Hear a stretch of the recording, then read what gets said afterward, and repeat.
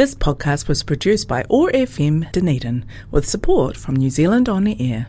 Well, last week, members of the Ōtepoti queer community met to discuss and vote on a planned site for Aotearoa's most unique and ambitious rainbow crossing. The vote was unanimous and exciting.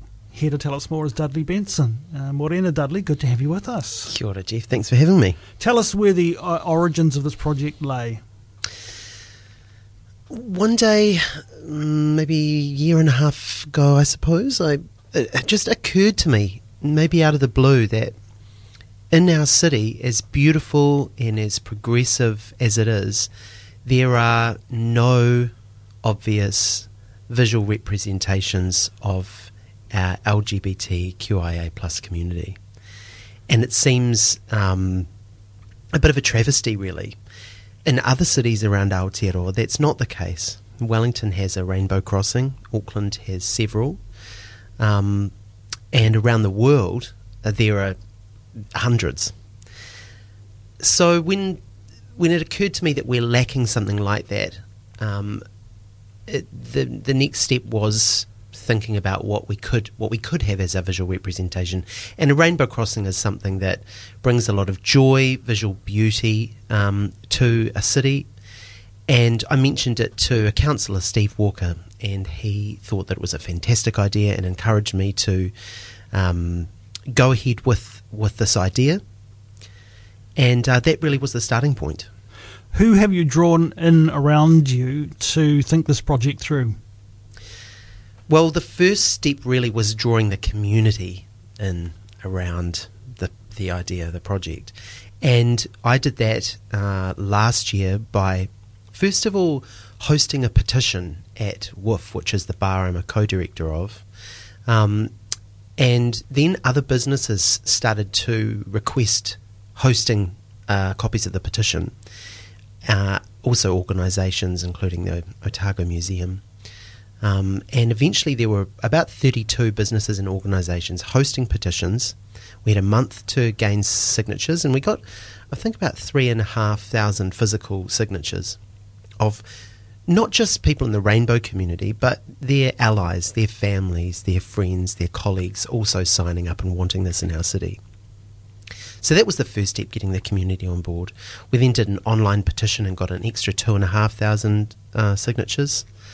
And eventually I was able to present that to Dunedin City councillors, and they voted 13 out of 14 in support of us moving ahead with the stage that we're at now, which is a research and site choosing stage.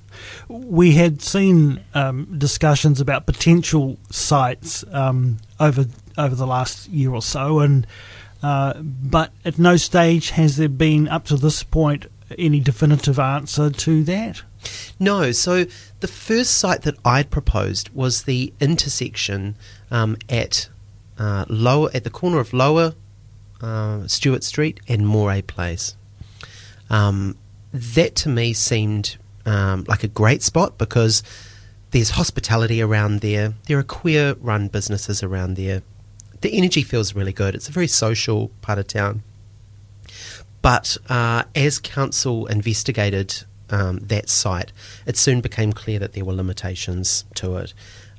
We need to be really careful about safety of people crossing. We need to make sure that buses aren't going over it and therefore wearing it down, the paint, the artwork. There's all these little things to think about. So that site wasn't going to work. And at that point, that was when I got Dr. Glenn Hazelton on board.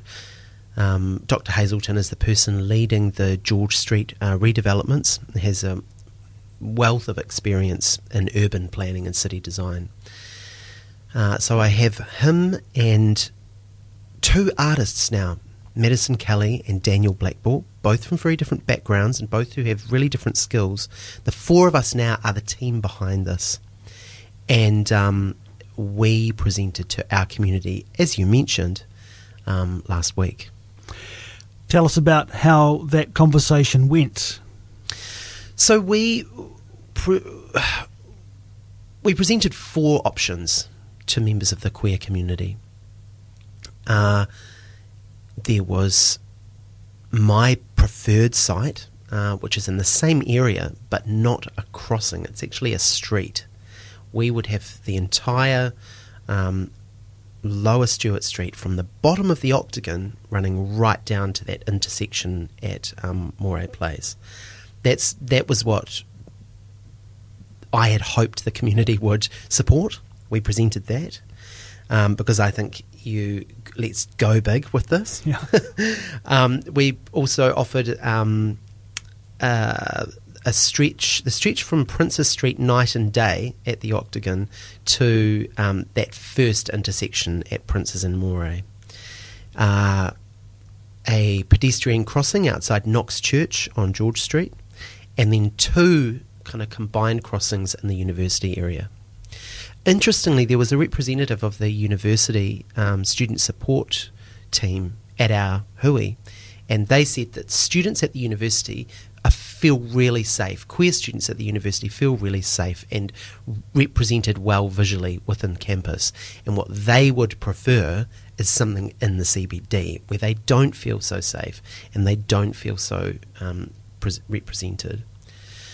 So 30 people voted, and every vote was for the Lower Stewart Street. So, Jeff, we don't have a Rainbow Crossing project anymore. We have a Rainbow Street project.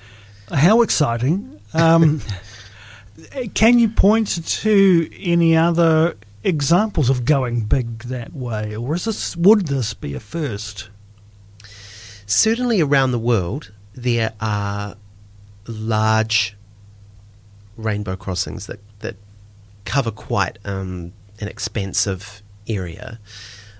But again, we would be doing this really differently. And that's so important to me because I'm sure listeners will agree, Dunedin's so special. I was so thrilled to see on the happiness index we were at 87% approval, or the highest city in New Zealand in terms of wanting to live here. And I think that represents this kind of special energy that Otapoti has.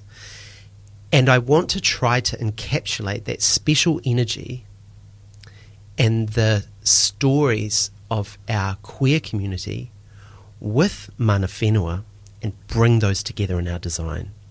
So this is not just going to be a rainbow. Around the world, there are large crossings, but they're pretty much just rainbows. Sometimes a bit of variation, but in Otapoti, I think the success of this street will be asking what is the evolution of the rainbow. As a queer person, I feel like it's oversaturated. I've seen enough rainbows in my time, Jeff. So we are asking as a team, how can we represent our community visually and beautifully on this street, acknowledging mana whenua, acknowledging what Otapoti is, and acknowledging our queer community.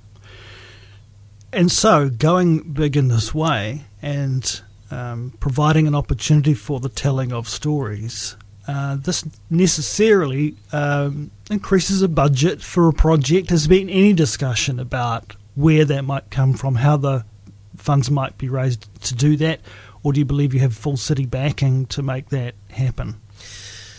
Well, I think if anyone's thinking about budget and cost, I think the first thing to really consider is how much money do you think you'd be happy to pay to prevent a young rainbow person in our city from suffering mental health issues and suicidality?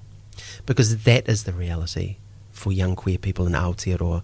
We have statistics, we have data, we have evidence that if you're young and queer in our country, you are going to suffer more mental health issues and that risk of suicidality at a greater rate than non-rainbow people. So that is the situation, and that is why I'm doing this. Is one of the contributing factors to that distress some of the dialogue that happens around even the discussion of this kind of project? No doubt you won't have received universal backing for the concept even up to this point. How has that gone, and how best do we manage that?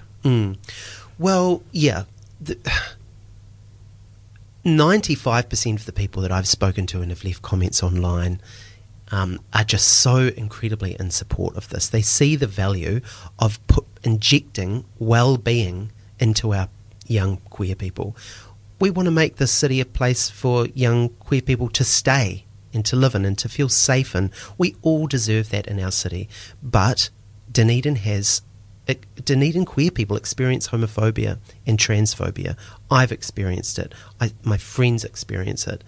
It's real and it happens, and it's not good enough. So I guess I cycle back a bit to anyone who's thinking about cost. I would just say if our city was happy to pay for that monument of a stadium, we can afford to do a rainbow street that's going to mean so much more to some people than that stadium ever will. And there may be people also, I've seen this argument of, well, I just want my roads fixed. I just want the potholes fixed.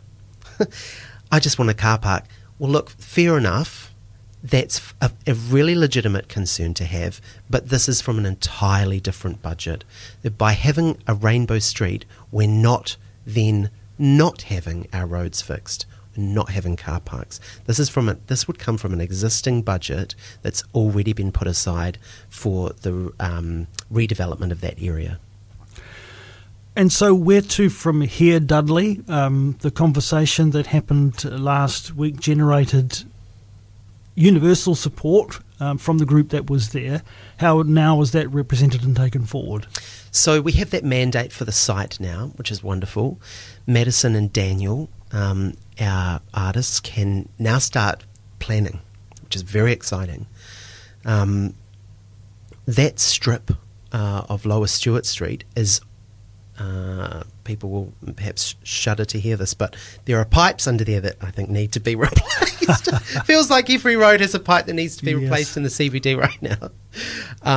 That strip is no exception. So for the next year, we can't physically get on there and do it.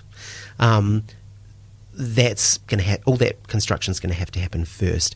But what's really exciting is that as part of that construction, there'll be a higher level of pedestrianisation on that strip. And we now know what that is going to be. We know what the placement is, what the logistics are, what the parameters are, and our designers can now start working. But we also need support from the council. So that is my next hurdle and the next hurdle for our community. There is now a new council. As I mentioned earlier, we had 13 of 14 councillors previously support this, but we're going to need a majority again under this new council for us to really get the paint on the ground. And indications are that we can expect that council to be listening closely to the business community as well. What is your sense of their role in that particular area of our city in terms of this project and being part of it? Well, one great thing that happened during the initial exploration for that intersection idea that I mentioned earlier, the intersection at Moray Place and Lower Stewart, though the crossing couldn't happen there, one thing that the council did do was to talk to all the businesses in that area. And there was only one business that didn't want the crossing. Their attitude was, well, if there's going to be a crossing for queer people, we should also have a crossing for nurses and police people. To which I say, yes, I agree completely. If that person wants to initiate a crossing for a cause they believe in, I fully support them. But that doesn't mean that we can't have one for the rainbow community. That business has now gone. So what that has meant is that all the businesses in this area we know want this street. Well, that sounds positive. Are you feeling positive about this, Dudley? Oh, I'm feeling so positive about it, Jeff. Yep. Oh, well, that's exciting. And so while we might not see any shovels in the ground for some time yet, there will be continued work on potential design and so forth. Do you expect that would be part of a community consultation process, or is a group has been fully entrusted with coming up with those models? Consultation is really important to us. The rainbow community is diverse, and we all have different experiences. So we're going to be wanting to understand what needs to be seen in this design. As I mentioned earlier too, we acknowledge mana whenua and the fact that we're creating this on their whenua, and bringing Indigenous design into the street is really important to us, and that's why we have Madison Kelly on the team, and she'll be bringing her experience as a kaitahu, as Kati Mamwe artist into that design. So those are the next steps. We know where we are now. We are going to be moving into consultation, and in 18 months' time, I really hope that the street that we bring will add mana and beauty and strength to our CBD and make Otepoti a safer city to live in for our queer people, and a city that they can be proud of. Dudley Benson, we shall be watching with great interest. Thanks so much for taking some time to join us here on OAR FM to talk about the opportunity to acknowledge Dunedin's rainbow community with not only a rainbow crossing, but indeed a rainbow street now. We'll talk again, no doubt. Thank you, Jeff. This podcast was produced by OAR FM Dunedin with support from New Zealand On the Air.